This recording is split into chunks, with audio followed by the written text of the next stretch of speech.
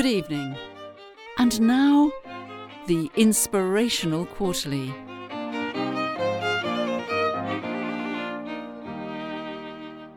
Hello and welcome to the third episode of the Inspirational Quarterly. I am here with Davey Reedon. Hi, Davey. Hi, Kara. And I am Kara Ellison, and we are reading StarCraft Ghost: Nova. Is it only one colon or is Two it colons. 2 colon? It's StarCraft: Ghost: Nova. Mustn't forget the colons. Last time we got to discussing the old families in StarCraft and surprise parties, and how the old families really love their surprise parties for some reason. And in fact, we posited that Constantino Terra is himself a full-time birthday party organizer for old families, what with how many of them there are being thrown by the old families constantly, which we don't have an exact number on it, but we suspect to be a tremendous number of birthday parties being thrown all the time. Yeah, huge amount of status defining birthday parties we ascertained. We also kind of went into the ways in which the sexual politics of old families plays out, normally with a little side action going on. And we also kind of we basically found our new favorite main character, the protagonist of StarCraft Goes Nova, who's not in fact Nova, but a man called Handy Anderson, who is now our favorite character of all time. So that'll be good. And we'll certainly be making guest appearances on the Inspirational Quarterly, I have to believe. Oh my goodness, we are going to date. We are definitely going to be putting Handy Did Anderson. You say? I thought you were going to say we were going to date Handy Anderson, and I was like, I don't know if I'd want to date Handy Anderson. You'd have to introduce him to all of your girlfriends. Be like, hey, so this is Mr. Anderson, and they're like, oh, what's his first name? And you're like, Handy? Oh no. So I would not do that. I would just call him, Jack or something. Just call him Hands A. Hands free. Hands the man. Hands the man. Hands. Anything but handy, I think. There's a guy who got famous in the UK for a while doing DIY, and his nickname was Handy Andy. So okay, that's close. I wonder if they're related. What I like about Handy Anderson though is that it doesn't sound like it's a portmanteau of anything. It just literally sounds like a weird name. Yeah, you know what I mean? It's not. There's no gag in there about anything. It's literally just like, no, you just have a fucked up sounding name, basically. Yeah, but what's really interesting is because he's like the head of the news organization in this universe, like I keep trying to transplant him onto J. Jonah and just being like he's from Spider-Man, but he's not. And J. Jonah doesn't really have that bizarre of a name. I just keep trying to transplant him into that kind of personality where he's really shirty all the time with everyone.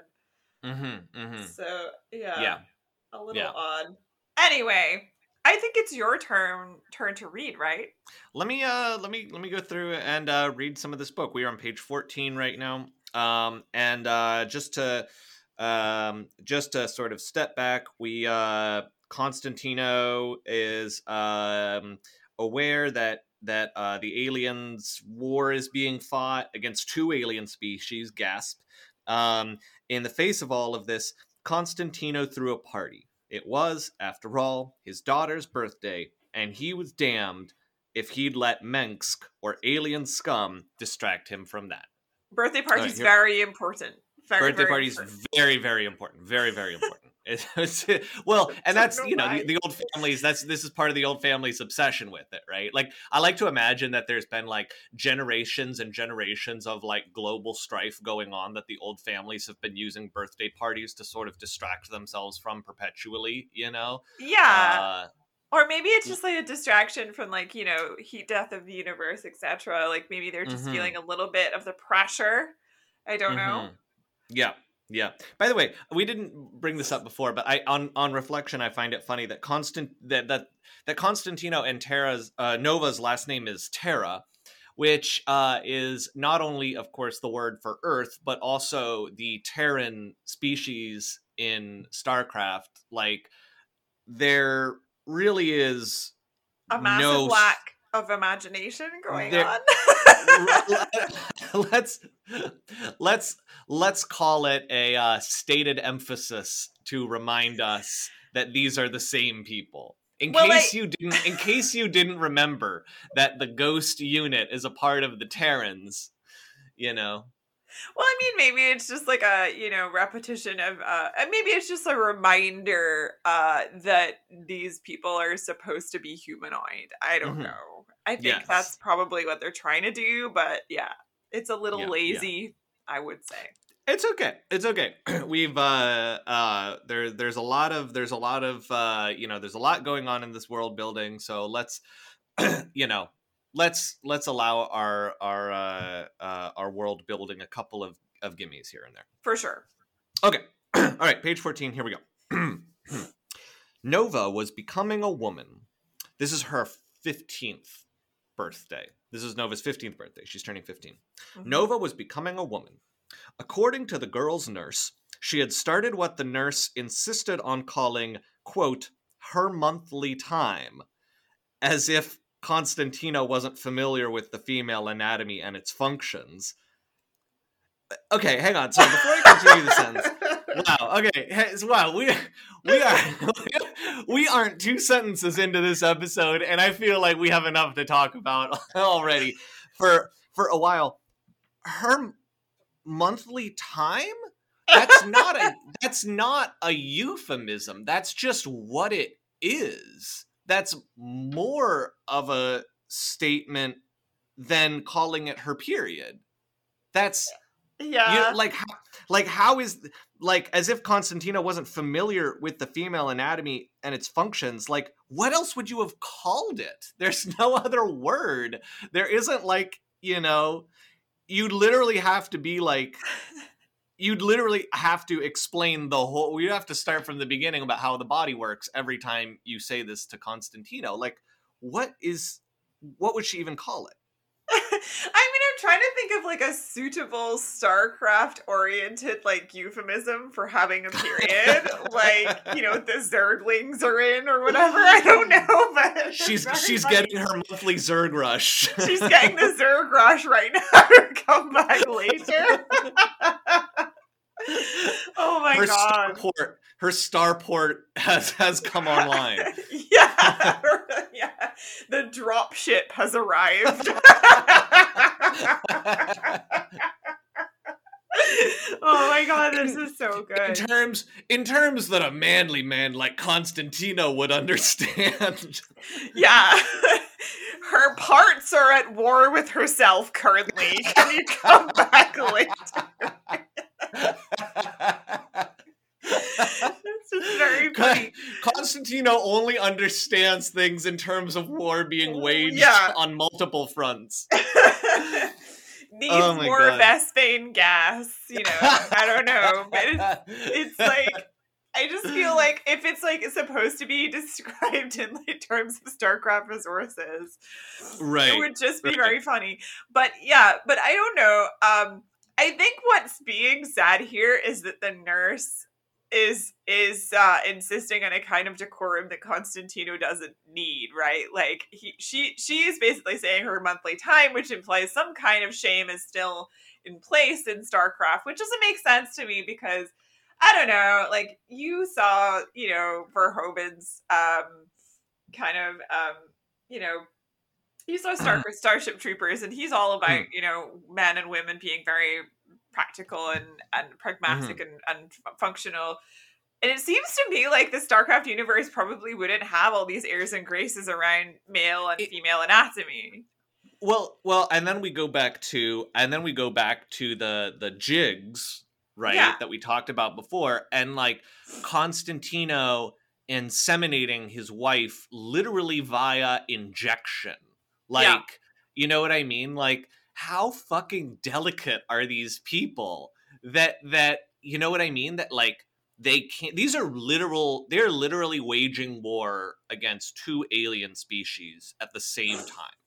Right? Yeah, I wonder if this is like, I wonder if this is the author themselves kind of getting a little bit in the way of the storytelling, because I feel like this isn't quite right for this kind of society. Like maybe it's actually that like this guy who's writing this, I think his name is Keith DeCandido. Keith R.A. DeCandido. Right. Maybe he himself is not particularly confident writing about women's periods, so maybe that's why. But I'm obviously overstepping here. I don't know anything about him. Let's take this at face value for a second, okay? All right, we have the old families, and these are I believe it was said that these are the first the descendants of the first the first pioneers out into space, into other planets. Yeah. Right. So that's what was said.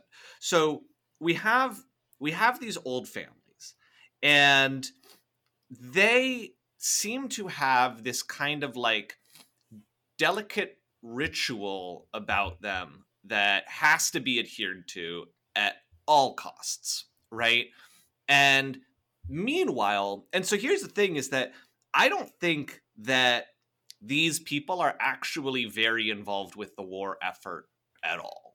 You know what I mean? Yeah. Like, I think that there is a tremendous separation here where the old families are kind of just living in their own little world here, right? They understand that there is they understand that the Ghost Academy is firing,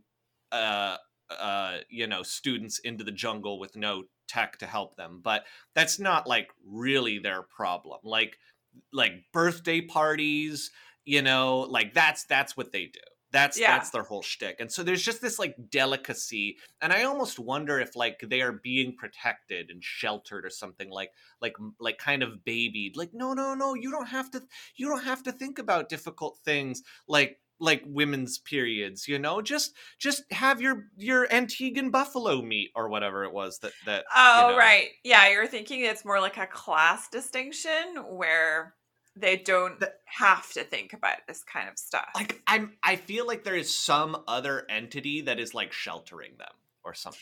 Yeah, like, I mean, I can see it because like even military families. I mean, especially in the First World War in the UK, a lot of the ranks in the army were defined by who's an officer. Well, they're like the upper class. You're upper class if you're an officer, and then all the squaddies were like people who were lower class because they were more expendable. So maybe it's distributed like that. Maybe.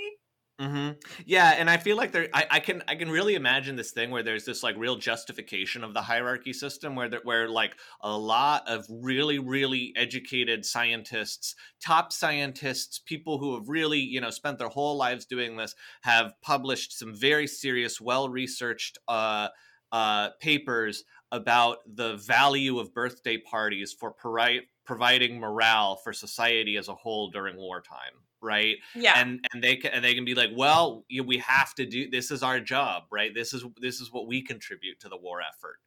Like, this is what we are doing to step up and be responsible, Yeah. I mean, I remember, in the Second World War here, they said that it was really important that everyone do their bit, and therefore all of the iron railings that were like, decorative on people's like gardens and like around their houses and stuff like that were put up in like the Victorian era, they were all donated towards the war effort for making tanks. But the funny thing about that is that they had like way too much metal, and they didn't ever use any of the iron that was donated to them. So people just like ruined their houses and gardens, and like all of this metal like was just like a ruse to make people feel like they were involved in the war in some way. Which that's kind of what funny. I feel like is going on here. I feel like the old families think that like they're really involved and important, and again we talked about kind of like a shadow organization, sort of like just messing with people for fun, basically, you know, to me, not out of the question. Is Ghost Academy kind of like, you know, sheltering these families and like keeping their birthday party nonsense going? Like, yeah, maybe they're like, maybe it's like a magnet thing that they're like, you know, they're feeding these, you know, children into the machine of the ghost system or something like that. You know, they're priming them, you know, and they need every one of these old family members to be like tender and soft and unable to think for themselves and stuff like that. For sure. Yeah. Okay. All right. Let's keep going. Let me just I'll double back here. Nova was becoming a woman. According to the girl's nurse, she had started what the nurse insisted on calling her monthly time, as if Constantino wasn't familiar with the female anatomy and its functions, and she started to develop a woman's chest. Soon, the prepubescent disdain for the opposite sex would give way to hormonal imperatives, which means an endless array of unsuitable suitors for my little girl. I like your voice there. In truth, Constantino was looking forward to it. Wait, he's looking forward to what? it. What? What? Wait, let me read this. I'm going to read this paragraph. Let me read this paragraph and then we'll unpack it. In truth, Constantino was looking forward to it. There was nothing quite so satisfying as watching a young man trying desperately to impress one of the most powerful men in the Confederacy and failing miserably, that failure compounded by Constantino's holding him to an impossible standard. He'd already gone through it with Nova's older sister, Clara, now engaged to young Milo Cusinus, and was looking forward to it again with Nova. So Constantino is like... enjoys being a dick to these guys. Yes. Yeah, harassing these young men, presumably. Which, you know, again, you gotta do something to take your mind off the war with two aliens. Right. You know? You've got to, like, amuse yourself by torturing young men who are interested in dating your daughter. There's like this hierarchy, this, like, social hierarchy of everyone, like, torturing the people below them for fun, you know? Like, that's really the world we have here. Okay. Now, Nova stood in the center of the domed space, that being the penthouse where the party is being held. Nova stood in the center of the domed space, wearing a beautiful pink dress that had a ruffled neck, the white ruffles opening like a flower beneath her chin, a form-fitting top, and a huge hoop skirt that extended outward 1/2 meter in all directions and came to the floor. It's very, like, kind of old-timey debutante. Oh my god, it makes her sound like a bird that swallowed a plate. That's a good visual. I like it. She walked with such grace and ease that the skirts hiding of her feet made it seem as if she were floating when she walked. Other girls achieved the same effect by attaching gliders to their shoes, unseen by the skirt's voluminous mass. But Nova, the darling girl, had always felt that to be cheating. And this now goes to our remember the clock, right? Remember, Nova can't look at the clock because that's cheating. Oh, right. What is her deal? Like, I don't understand this. Like, she's making life harder for herself. I guess maybe that's her family's way. I don't know. Her family's way is making life harder for other people. Okay? Yeah, maybe she's internalized a lot of her family politics. But to be fair, she's been fucking with her dad for a long time. That is true, which is funny. By ruining his parties, right? Right, so, she ruins them. So she does ruin this for other people. But what's interesting is that, like, she so in this case, she's at least has this kind of like virtuosity about not cheating as a way of being superior to the other people around her. But when she's out in the jungle not looking at her clock, there's nobody fucking out there. There's nobody looking at her and that she's doing it better than. She's just on a death mission. I guess so, but like right now the image that we're being given is that she's basically dressed like a bird that swallowed a plate in a giant Yes. puffy 16 candles something monstrosity of a pink dress with giant hoops around her waist, and she's trying to Morticia Adams it around the room. Like, it sounds like a really rough deal to me. Like, that sounds like a party that sucks. If I were in that position, I would definitely be doing things to stick it to other people to take my mind off of that. Oh, definitely. I would be spiking the punch. I'd be like, I don't know what else I would be doing, but I certainly would be trying to sabotage the playlist. Like, it doesn't sound like a great time. There's just a real, like, chain of vindictiveness here. Yeah. You know what I mean? Yeah. She wore very little makeup, simply enough to highlight her green eyes. Her smooth skin needed no cosmetic enhancements. And so far, the ravages of adolescence had not blemished her visage. So I guess, like, what I noticed here is that everyone who has telepathic powers tends to turn up with green eyes. I don't know why that is in fiction. Is that a thing? I haven't. It's always, you know, because it's something that's going on that's intangible. I feel like authors tend to feel like they want to make someone have, you know, a bizarre color eye to reflect the fact that they have these, like, you know, kinetic powers of some sort. But yes, anyway, I think that's worth noting. It's just she's special because she has green eyes. What are the ravages of adolescence that he's talking about? Does he just mean acne? Yeah, just acne. Okay. Yeah. That's like the shitty skin. That's what you got. Yeah. Okay. All right. Okay. The ravages of adolescence. Yeah. That's not what I think of when I think of the terrible parts of adolescence, but sure. What are you thinking of? What am I thinking of? Being miserable around a host of people who I know nothing about and having to please people for no particular discernible reason. Oh, I thought you meant like pubic hair. Okay, carry on. Yeah, sorry.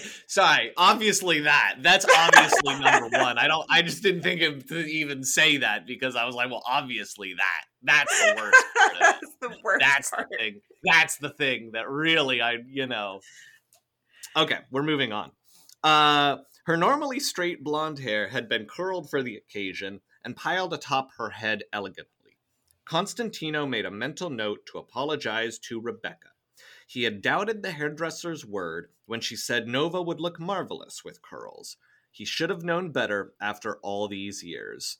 After all, Rebecca had made even Bella look presentable on more than one occasion. And here we have another instance of Constantino, despite years of evidence, ignoring something completely, which was the same as the birthday parties where Nova continued to ruin the birthday parties over and over. Constantino's hairdresser has been correct for years, and he still is like, you just never know. There's like way more shade on his wife again here. Made even Bella look presentable on more than one occasion. Like he's like, is Bella his wife? I think it is. So. She is. Yeah, Bella's his wife. Okay. So he's like, even though you know, my whore of a wife. And not even look good, look presentable. You know. I mean, so for me, like, I don't know why I'm doing this. I think it's because Constantino sounds Italian, but I'm genuinely picturing like James Gandolfini, and you know, like I'm looking at like the Sopranos situation here, where I'm like, okay, it's Tony and Carmela, and like he's just constantly like calling Carmela a hag, which you know he wouldn't have got away with in the TV show, I don't think. But basically, I'm thinking it's like this kind of weird mafia family. So yeah, like I feel bad for Bella because I feel like Bella probably has to put up with this asshole. But I just can't take them seriously. Just like it's like a version of the mafia where they think they're. It's like the version of the Sopranos where they think they're the mafia, but they're actually just like, you know, running a laundry store or something like that. Like I just can't get. We don't have anything yet to back up Constantino's reckless arrogance. Right. And I right? wonder if this is leading to some kind of comeuppance for him. Yeah, I'm excited to see what's going to happen. Ooh, you think he is going to, like, have to eat crow? I mean, it seems like the book is building up Nova to be someone who really comes through, which is obviously normal for, like, hero narrative, but I think it might be interesting to see Constantino's reaction here. Whether it's going to be like she does something that's going to, you know, make him eat crow, or whether he is going to be ultimately very proud of her. To be interesting to know. I think that's I like. Here's the thing: is that I think Constantino is being set up here as someone ultimately good-hearted, right? You know, like and eventually, like, Nova's going to make him very proud. You know, but, like that's yeah. I feel like that's the trajectory we're on. I would like Constantino, though, to be like, there would be a moment of like, oh, am I a jerk, though? So yeah. Yeah, you know, I'm not hopeful. I'm not. Okay. It's not. I'm not optimistic about it. Okay. Let's find out. Rebecca had made even Bella look presentable on more than one occasion. Wow, fucking just a dick. Brutal. Yeah. All around them, the party-goers were partaking of the food on the tables, the servants ably refilling any plates that were in danger of emptying. The punch bowl remained 3/4 full no matter how much of it was imbibed, and, it seemed, old Garth Duke was determined to imbibe most of it himself. Good old Garth Duke, back at it again.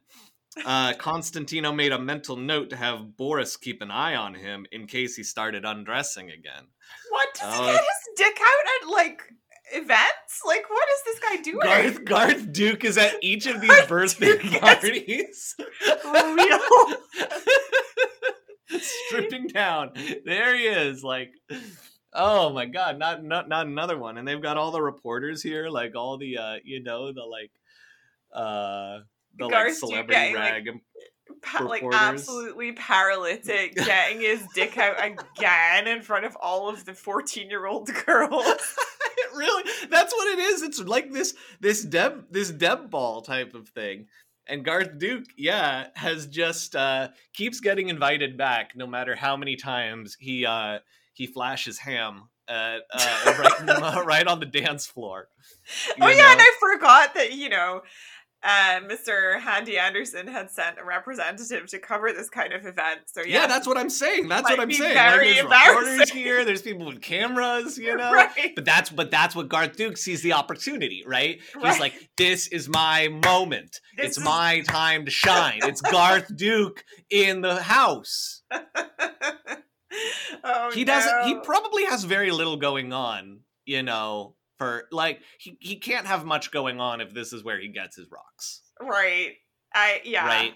Because he would be immediately escorted out at this kind of event. That's the thing, is that Constantino made a mental note to have Boris keep an eye on him in case he started undressing again. There's precedence for this, and he keeps getting invited back. So he's like in the family, right? He is like in capital I in the family. Yeah, because you would stop inviting him. So he has to have some kind of cachet. You stop inviting him the minute that Dick was even remotely in the picture. You're never coming back to another 15-year-old girl's birthday party again, right? So he has to be. Oh, we have an issue with this, but hey, Nova's turning 15. Garth, you know we'd love to have you there.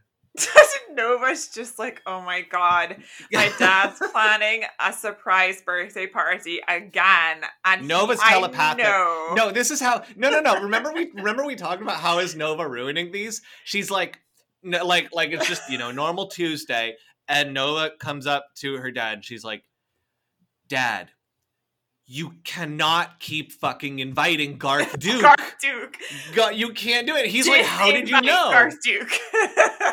That's what tips her off. Like, otherwise she would just roll with it. She would have just like, continued with the surprise party. But yeah, this is the thing that tips her over the edge. This is the thing where she's like, I can't let my dad keep doing this. I can't let him continue to think that this is okay. God. Oh, no. And it's happening now again, because he's saying it seemed old Garth Duke was determined to imbibe most of it himself. It is literally happening now. No surprises, right? Like, he hasn't changed. He hasn't reformed. We're just, the best we can do is assign someone to watch him for any sign of downstairs action. You're right. Like, that's the best we can hope for. Yeah, and again, it's in the same spirit as the, like, we will hold birthday parties as long as it takes to keep our minds off of alien warfare. Right. I guess this guy is probably invited out of a sense of obligation and out of a sense of like, well, this is just like what we do. And like every time we have a party, this guy gets his dick out and it's just the way things work. Right. And you're just like, okay. I think, okay, no, hear me out, right? These people live sheltered lives, obviously. You need something to... You need some friction in your life to stay sort of motivated by. Yeah, that's true. Right? Like everyone needs an obstacle. Everyone needs a boulder that they push up the hill and it splits and falls back down and they have to keep pushing it, right? We all have that Sisyphus in us that even though we feel like that the kind of antagonism is uncomfortable and not enjoyable, we want it. We want it deep down, and we create situations for ourselves that engender and perpetuate it. Yeah, I mean, like, it's like that theory around the Red Dwarf series where, they think that Lister will go crazy if he is in eternity with someone he likes. So they basically invent a reincarnation of someone he absolutely hates in order to keep him sane, which I think is really interesting as a concept because, that's interesting that people need friction to be able to like stay, at a normal level, which, yeah. Or a Memento kind of thing, like he has to, keep inventing puzzles for himself to solve, right? Like, just forever and ever. And yeah, hey, like if that's going to be Garth Duke, and if the worst we have is like, he drops trowel and gets a little hard, and does a windmill. If that's our boulder that we're pushing up the hill, it could be a lot worse. It could be worse. Yeah, it could be worse. It could be worse. And that's probably, again, war with two alien species. War with two different alien species. That's like the context here. And they're like, yo, we could have it a lot harder than Garth Duke and his childlike nonsense here. Right. Oh, man. I'm just imagining, like if Garth Duke worked for Handy Anderson...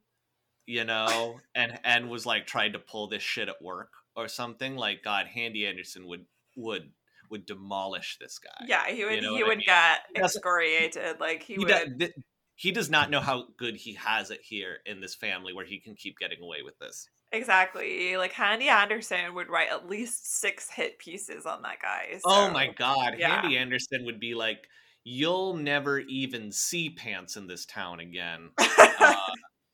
If I, after I've had my way. Okay. It seemed old Garth Duke was determined to imbibe most of it. Constantino made a mental note to have Boris keep an eye on him in case he started undressing again. And by the way, Boris here has a whole thing where he's like, oh my God, why this again? Just have him thrown out. But no, it's Boris's job, as always. Yeah. And the empty glasses and plates were whisked away. As ever, Constantino had the most efficient servants. If he ever had an inefficient one, he didn't have one for long. There were those who expressed confusion at his employing of human servants, most of whom were members of the younger, newer rich, the so-called bootstrappers who had made their fortune during the boom a decade earlier. Robots, they pointed out, were more efficient, and you only had to pay for them once. Constantino generally just smiled and said he was old-fashioned, but the truth was, he owned servo servants, the largest robotics company in Confederate space, and he knew that you paid for them a lot more than once.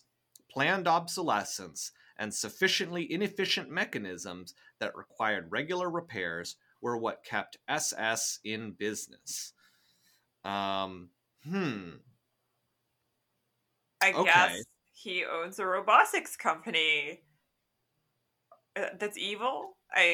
Okay. Yeah, owns like what I like is what I find interesting about this is that he is more interested in circumventing his own shitty system than improving his shitty system. Well, I mean, he's making money from the planned obsolescence, right? So basically what he's saying to other people is he wouldn't even use his own robots at his party. So I guess that's it is, yeah, right. Can you imagine if Steve Jobs showed up at a party with a Zune, and he's like, yeah, well, that's basically I'm what he's just doing. kind of old fashioned, what can I say? I just like to experiment, it wouldn't really speak volumes to your confidence in the quality of the product.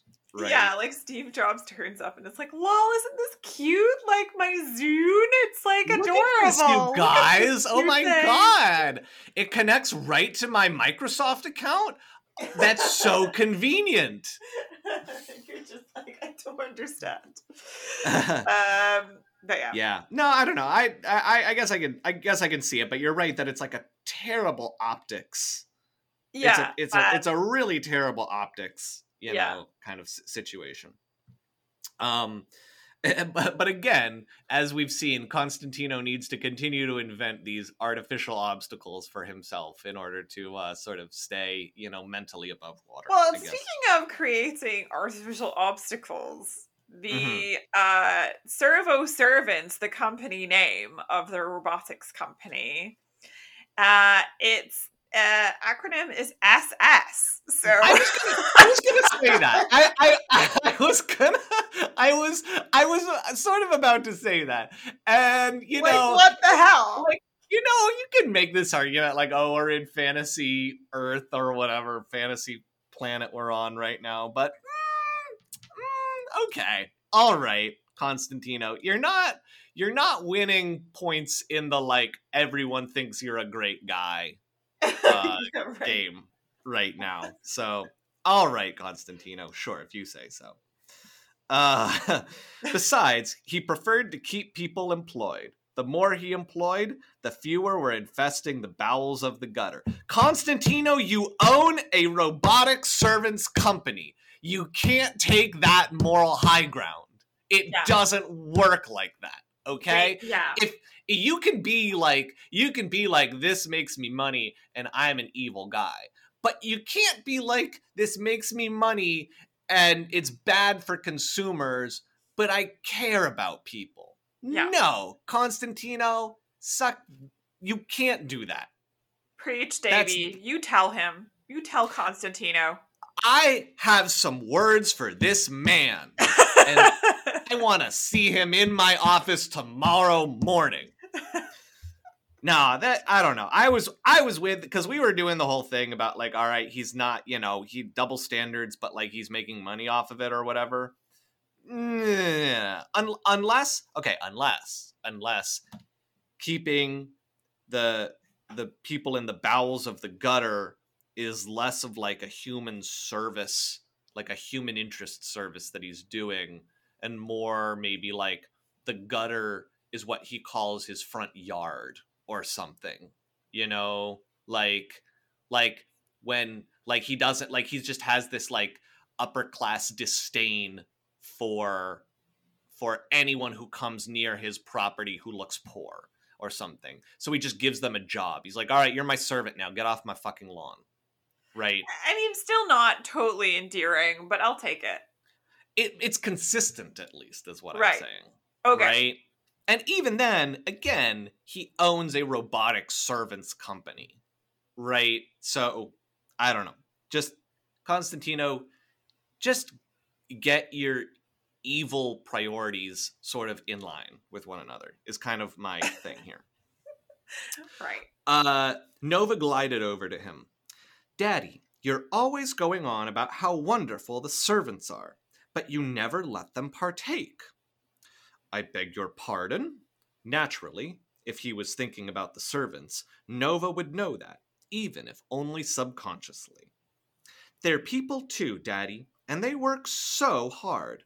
Don't you think they deserve some of this fantastic Antiguan buffalo meat a lot more than, say, him?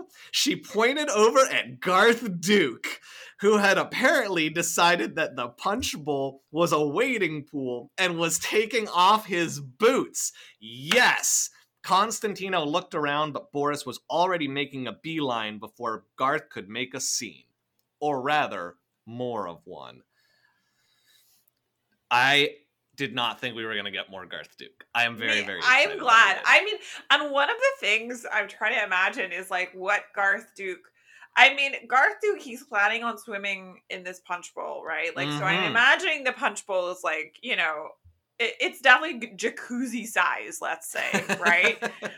And what's he going to do? Like, take his, drop his trousers, get in there, and like, I don't know, like, you know, marinate in there for a while? Like, is everyone, you know, I don't imagine anyone would want to drink that after he had been in it. So, certainly not. But Garth Duke is not interested in the public good. He is interested in his own very particular set of needs. And I love that Nova is like, again, this goes back to exactly what we said before. She knows this guy's a problem. Right? Like, she is fully aware of like how much shit he causes at these things, and always every time we do one of these, right? So like Garth Duke shows up at the party and she's like, oh my god, why does he get to have the Antiguan buffalo meat and the servants don't? Right. Well, I mean, it's interesting as well because, you know, she's of this upbringing, but she's like, well, you know, you don't think that the servants would enjoy the Antiguan buffalo meat? And I'm like, lady, they probably don't know what the fuck that is. So it's like hard for me to imagine them being like, yeah, let us at that like buffalo meat. I don't know. But I don't know. I'm sure it would be better than whatever they get in the quote unquote gutter. I'm sure that would be. Yeah, it's got to be. However much of an acquired taste it probably is. So Nova asked, don't you think they deserve some of this fantastic Antigua buffalo meat a lot more than, say, him? Well, turning back to look at his daughter, he found himself unable to resist her pleading green eyes. It wasn't the first time she had begged an indulgence for the servants, and she usually got what she asked for, a weakness of her father's that she hadn't taken advantage of nearly as much as she might have, or hadn't taken nearly as much advantage of as she might have. Eleftheria, who is Constantino's jig, his side piece, hot one, the one that it doesn't radically disgust him to even look in the face of, right? But who I suspect might be a Zergling. Oh, that's right. I thought you were going to say might be a robot, which was a whole interesting thing there because he does own the robotic servant thing, right? And you got to wonder how like humanoid are those things, yeah? Right? There's if you can invent robots that are like functional and you know, like competent as servants, there's obviously like a sexual market here, right? For sure. these things, yeah, right? Like there has to be, yeah. So you know, Eleftheria, human, Zergling, robot. We don't know. Eleftheria said once that her telepathy probably allowed her to think of the servants as people rather than servants, since they had thoughts just like everyone else. Brilliant. Nova herself didn't know this, of course. She simply imagined herself to be a very perceptive young woman. That's actually, that's a funny sentence, because I think what it's referring to there is when it says Nova didn't know this, she didn't know that she had telepathic powers. Ah. Right? Okay. So what I actually thought was that it was saying was that she didn't know that the servants were people. That's right. Yeah. That's what I thought. That's what I thought. She's just sort of naive and innocent and, wide-eyed, or, something like that. And everyone, sort of pats her on the head and is like, oh, Nova, that's so cute. Jeez. They're not people. God. But so wait, Nova doesn't know that she is a telepath at this point. That's really weird, though, because she must know that other people don't have this. I haven't even thought about that. Like, is that realistic to expect someone to know that? It's the kind of thing where people like don't know they're allergic to foods. Yeah, maybe. I mean, for years, even though other people seem to eat a food and don't hate it or something. Well, I mean, I didn't know that I was a genius until I was at least 16. So, I mean, what sort of like tipped you off? It was just, everyone just being, a complete thicko around me. I just felt like I felt alienated by their lack of... And you hadn't noticed that sooner? Like, I would think that would be obvious. I mean, I don't know. I feel like, I'm trying to think of like ways in which she might tip other people off, but I think that maybe part of it might be that people just assume she's a bit of a dick, and so maybe she's used to getting a particular type of reaction that she's normalized now, and therefore she doesn't think it's unusual. I don't know. Yeah, because it says she simply imagined herself to be a very perceptive young woman, which is an incredible way of explaining the literal foreknowledge of a surprise birthday party. Yeah. Right? And maybe, yeah, I don't know. There might be a situation. Well, maybe. When if there's like people around you that don't have a particular language for something, then you just start to think, oh, it's just me.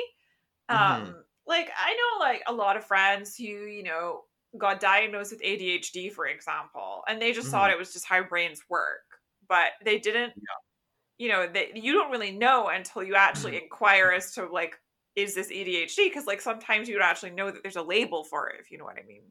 Yeah, it's interesting.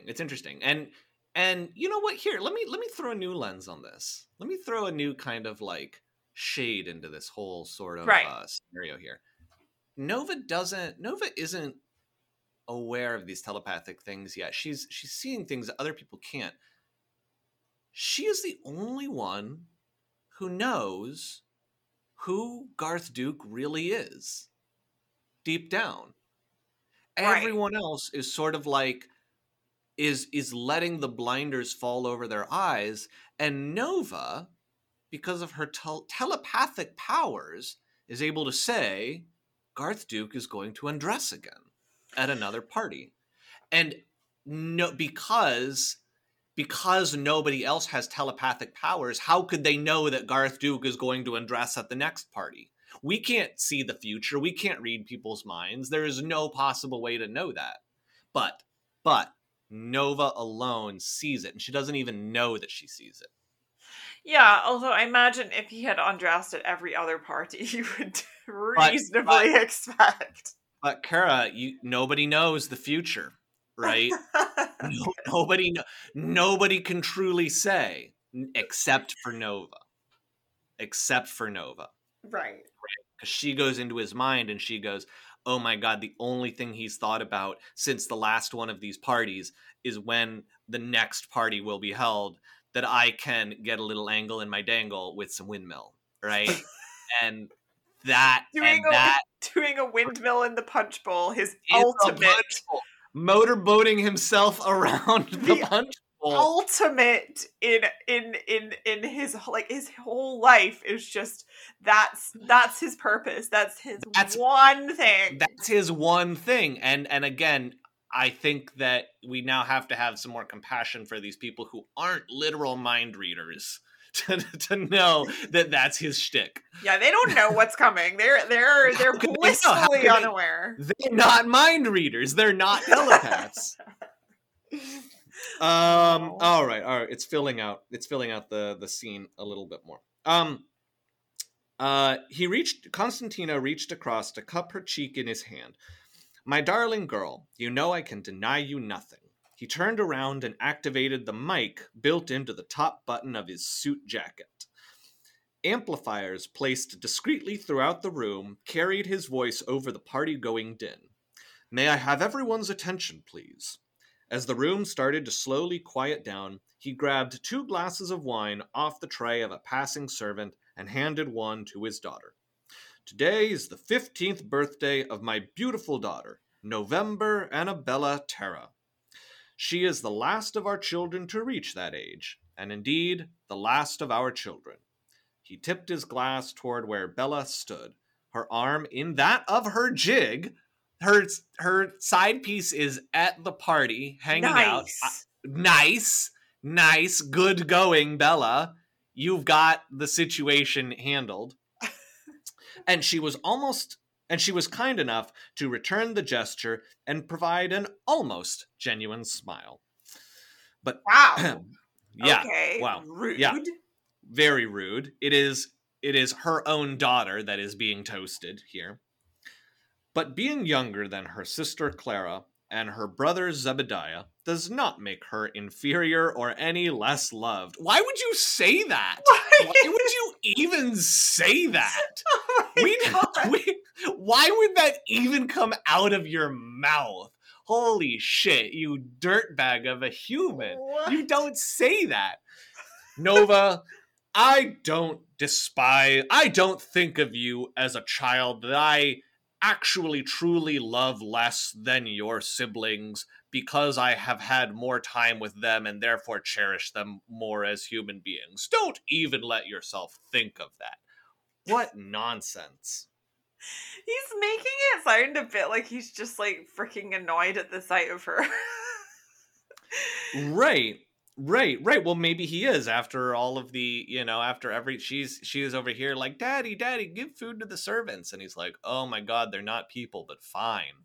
So this is what he's like. All right, I'll give food to your servants, but I'm definitely going to call you out for being my least favorite child. He's just like, she's always whining about human rights in my ear, and I'm just annoyed. They're people, they're not robots. You can't treat them like they are robots, blah, blah, blah.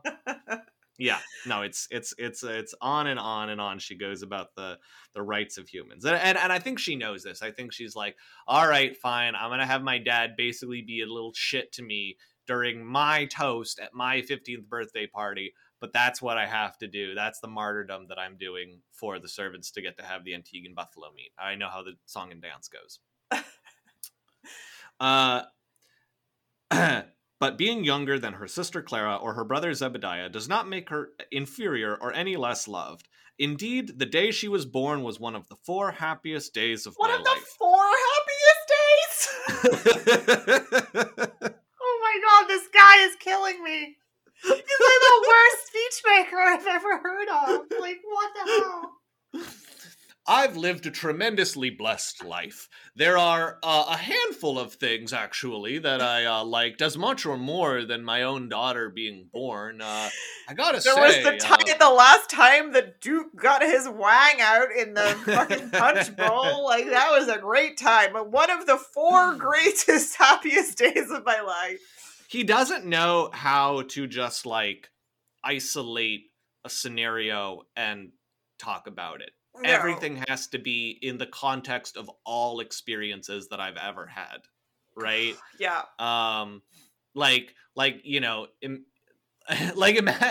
Imagine like he's like, you know, his daughter is like, you know, she's off to school or something, and she's like, I love you, Daddy. And he's like, I love you, and I also love your siblings too, as much as I love you, and I love the person who I'm currently seeing, who is a tremendous meaningful part of my life. And I really love like a lot of great movies, and there's some music that I really love. And you know, I love Ferris wheels, right? Like I love Ferris wheels, really, really into those. Bye, sweetheart, have a good day at school. Like that's the kind of thing that you can imagine this guy saying, because he can't just like talk about a thing, right? Just like, yeah, just ruining this moment completely. Indeed, the day she was born was one of the 4 happiest days of my life, the other 3 being when her siblings were born. And of course, when Continental went out of business, granting me a monopoly on holocams. That's literally, that's exactly what we were just saying. Just like absolutely ruining his own event. Like, not even, like, he couldn't even have just said it was one of the happiest days of my life, or, you know, like he could have even just put it in with the other siblings, which would have been rude in and of itself. Right? It's like a insult within an insult here. This is like definitely got a Starship Troopers vibe, because I'm seeing the satirical creep in here so much more in this little speech. I definitely think there is like a vibe of like, this is supposed to be like very satirical take on a military society, which I'm really appreciating. We just don't even, we have no connection to Constantino's military anything. Yeah. Right? Like all we've seen is him inventing horrible scenarios for himself. Right? To kind of like just gristle in the awful machine of his internal self-loathing. Yeah. Right? Like that's all I see here is a man consuming himself because he has nothing else to feed on. You know? Oh no, wait. So like reading into the next paragraph though. Well, let's continue then. Yeah. Ripples of laughter at the admittedly mediocre joke spread throughout the room. Nova just glared at her father, apparently not appreciating the humor. Or maybe she just didn't like it when Constantino used her full name, which is November Annabella Terra. Yeah, November. Yeah, bit of a weird name. Good. But so it is, he's meant to be like trying to make a joke, but then it's like, so that's just turned around again. So like the tone that he was using is essentially self-aggrandizing. So he's basically using this event as a way to big himself up, right? So he's just like making an exaggerated joke where he's taking all of the spotlight away from his daughter, which kind of sucks. Which is this like, you know, rich, old, powerful, upper class military family version of a dad joke. Right. Yeah, but it's again like it's doing this thing which is not cool to do, but that I guess like he's seeing this as his platform for whatever he wants to do, right? It is. It's his thing. Well, but that's the impression you get, is that this is like he's very invested in all of these birthday parties and in throwing all of this stuff, and he's like, this is his shtick, you know, and he's very like defensive of it and protective of it, right? Yeah. And again, to me, it reinforces the idea that as soon as Nova implies that she has autonomy in deciding how the birthday party is going to go, like, Daddy, let's have the servants have something here. He's like, yeah, you think that's gonna fly at Constant motherfucking Tino's birthday party? You think that's how it's gonna go? Nah, here's how it's gonna be. And then he just, you know, goes into his whole like steamrolling his own children kind of thing. Yeah. Yeah, it's like seen as usurping his power, basically. Yes. He has no other enemies, and so therefore his children are the enemies. Right. In the absence of a Zergling, he's like, well, you know, I could just ruin everyone else's lives. Maybe children are the real Zerglings. Maybe they are. In any case, because that day made me so happy, it pleases more than I can say that all you good people are here today to celebrate that day's anniversary. So I ask that you all raise your glasses and wish my darling Nova a happy birthday." Everyone in the room did so, and the words were spoken raggedly throughout.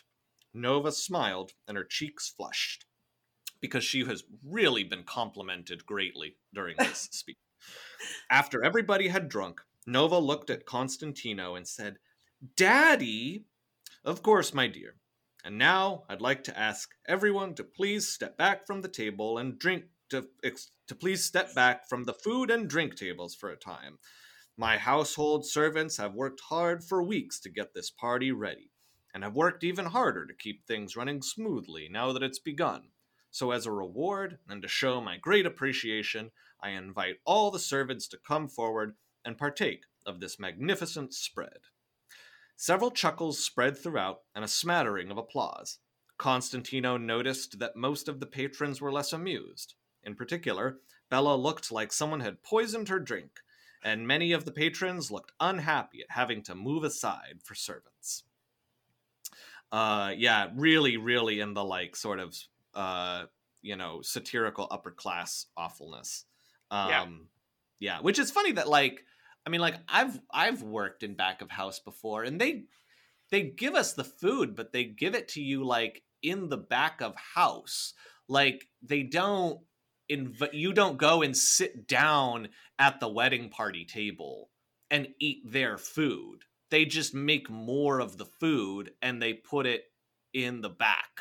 Yeah, right? And also, like, if I were a servant at this party, I don't know if I want my employers seeing me partake, because it might seem like later you would get some kind of reprimand for doing it. Yeah.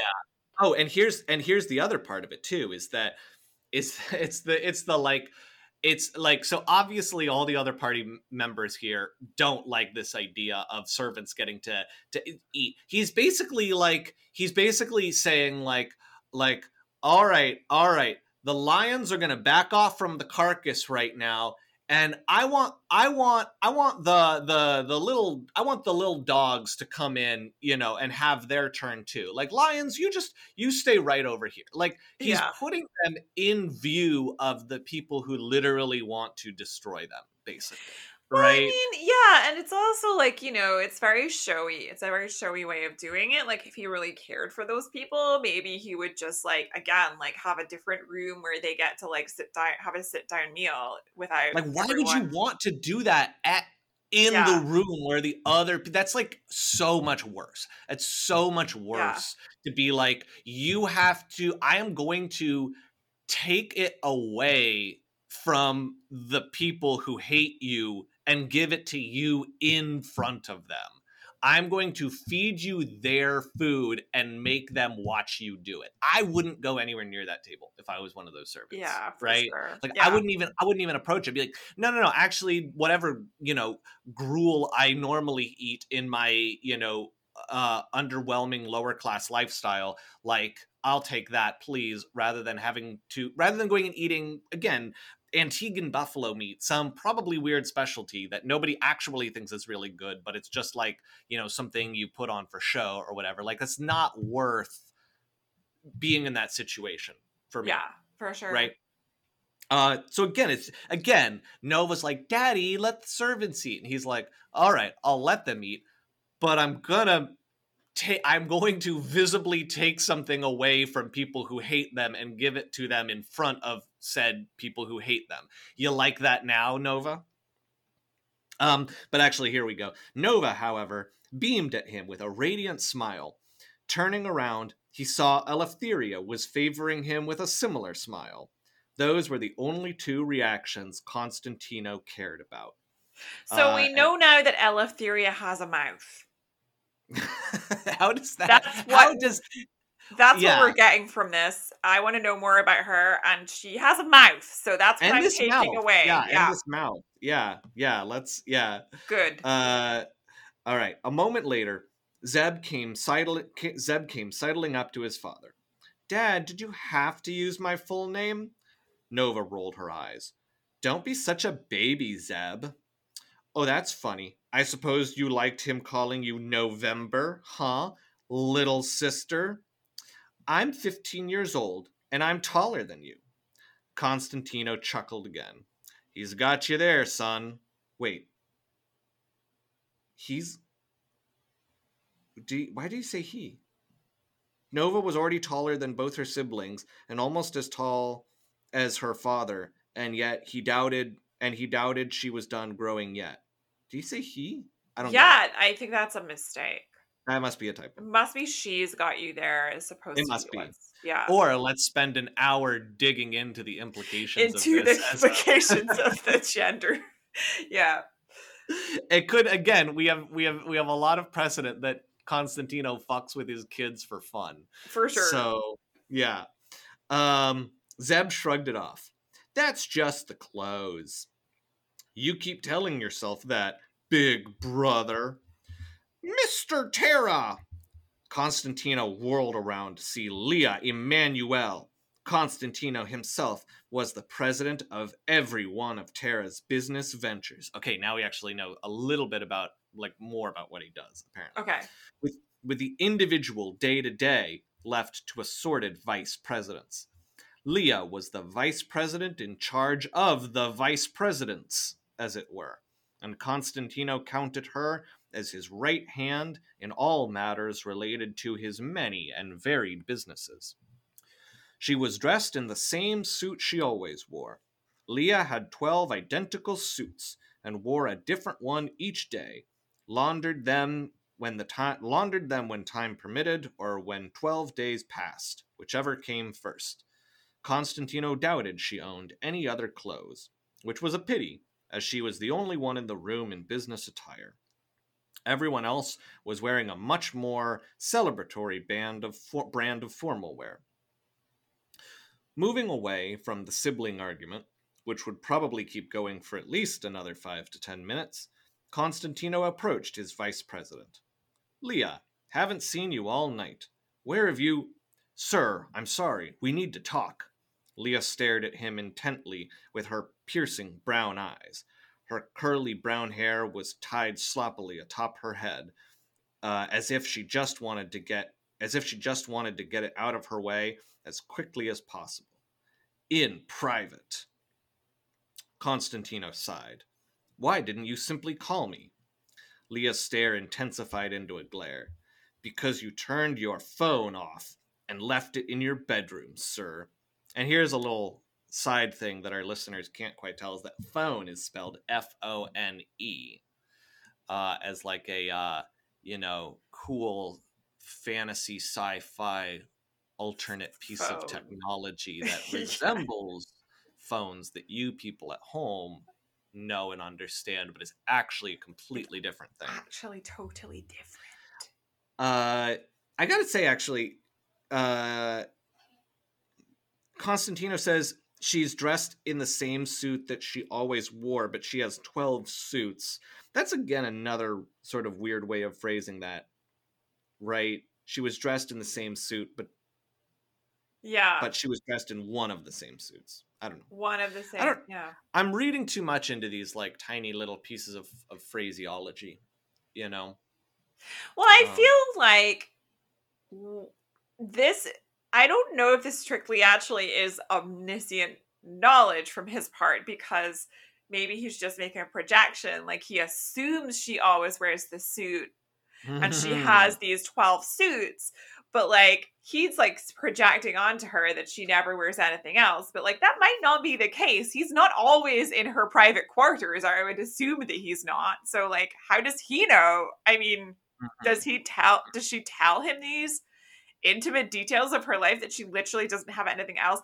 Maybe it's just a snarky thing on his behalf where he's just well, she's at this party in a business suit. She obviously doesn't own any other attire. I don't know. Mm-hmm. I just feel like it's an assumption he's making, not an actual thing. Yeah, right. Well, again, Constantino does not seem to have the greatest regard for the actual needs and thoughts of other human beings. Right, exactly. Despite his constant claiming that he does, and constantly throughout this whole thing, we have him claiming to be a good person in ways that he is absolutely demonstrably not a good person. and it's really, really quite damning of him. So I think at this point we have more than enough to say that he could be completely projecting all of that. For sure. So Leah calls Constantino over and says, "I need to talk with you in private." And and then I'll say this. "Imagine that," Constantino said dryly. "You'd think I was throwing a party that I didn't want interrupted by business." Because this is literally like his business and what he does, and a whole major part of his life. So sure. Yeah. You know what I think is that this seems like a good place to bookmark it, because that will give us next episode to jump into this very urgent and important information that Leah is going to bring to Constantino to talk about. What do you think it would be? Like, your Zergling mistress has exploded? I don't know what it could be. This is his vice president. Vice president of vice presidents. Someone attacked their facility or something. Mm-hmm. Yeah, well, that's probably what it is. Yeah. What I want it to be. What do I want it to be? What I want it to be is like his robot servants have, like, you know, have risen up and like formed a kind of like a union. Yes. His robots have unionized against him. That would be really funny and good if that had happened, but I have a sense that it probably isn't that. I have something is telling me that probably isn't what happened here. What do you think? You think it's probably that like the company got attacked or something? I do think it's going to be like some of their facility has been infested with Zerglings or something. So that's it, really. Yeah, I think it would be cool if they really segued it directly into like a specific StarCraft RTS, type of situation. Yeah, but probably not that. Probably something a little bit more high level than that. Well, if it's a ghost involved, then obviously it's going to be like, it's got to have some kind of intel related mission, right?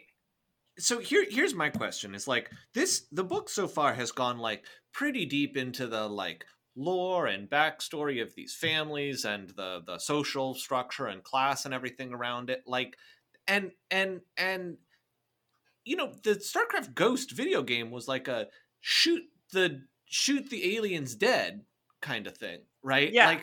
Like are they going, is the book going to like bring this like class warfare kind of context into Nova killing alien dudes and looking cool while doing it? Like, is that going to be a meaningful part of this? Like, because we know that she thinks back to her 15th birthday later on in the thing and has this like, emotional moment over it. That's, I think, what's interesting, because there's so much in here, and I'm enjoying I'm enjoying digging into it, and I want it to like, I don't want it to just fade away. Right. Yeah. I think that would be a loss. Yeah, for sure. It would be a shame if it just like got away from this like weird class system and got towards like, like I was saying in previous episodes, like the John Wick, like the traditional, dog dies revenge mission. But John Wick has a crazy amount of world building. You know what I mean? For sure. Yeah. I mean, it doesn't mean that you can't have. That's part of why that's a good, movie franchise, is because of all of the lore that they build around the action. Yeah, that's true, actually. Now that you mention it, it's just a ridiculous amount of lore. Like the gold token they use as a currency. Like, what the hell is that? But that's what I want. I want this to just be, all I'm asking is for StarCraft Ghost Nova to be the John Wick of video game novelizations. Is that really so much to ask for? I mean, I think the answer probably is yes, that is too much to ask Yeah, for. well, it's obviously too much to ask for. That's too much to ask for. It's 100% not going to happen. There is zero chance that it's going to happen, but that's the hope. And you know what? The slower we read this book, the longer amount of time it will take before I am inevitably disappointed. Yeah, let's like really spin it out. We never have to really deeply look into our own souls and understand how much time we have wasted on this. We can continue to hold this golden hope, this nugget of beauty that could be the StarCraft Ghost Nova that we want it to be, and inevitably is not. One in which Constantino's reckoning of the isolation of the obsolescence of his own robots comes back to bite him in some hilarious and ironic way. Yeah, I mean, I'm just holding out to figure out what body parts Eleftheria has. Yeah, what next? Give me your guess. Next body part what new body part is going to drop?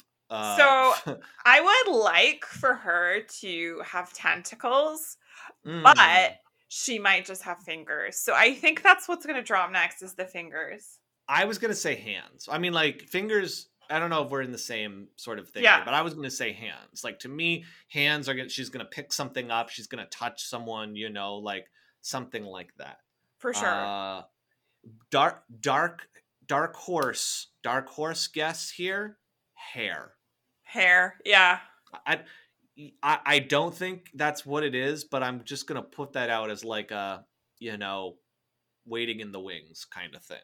For sure. Hoping Handy Anderson will turn up the next episode.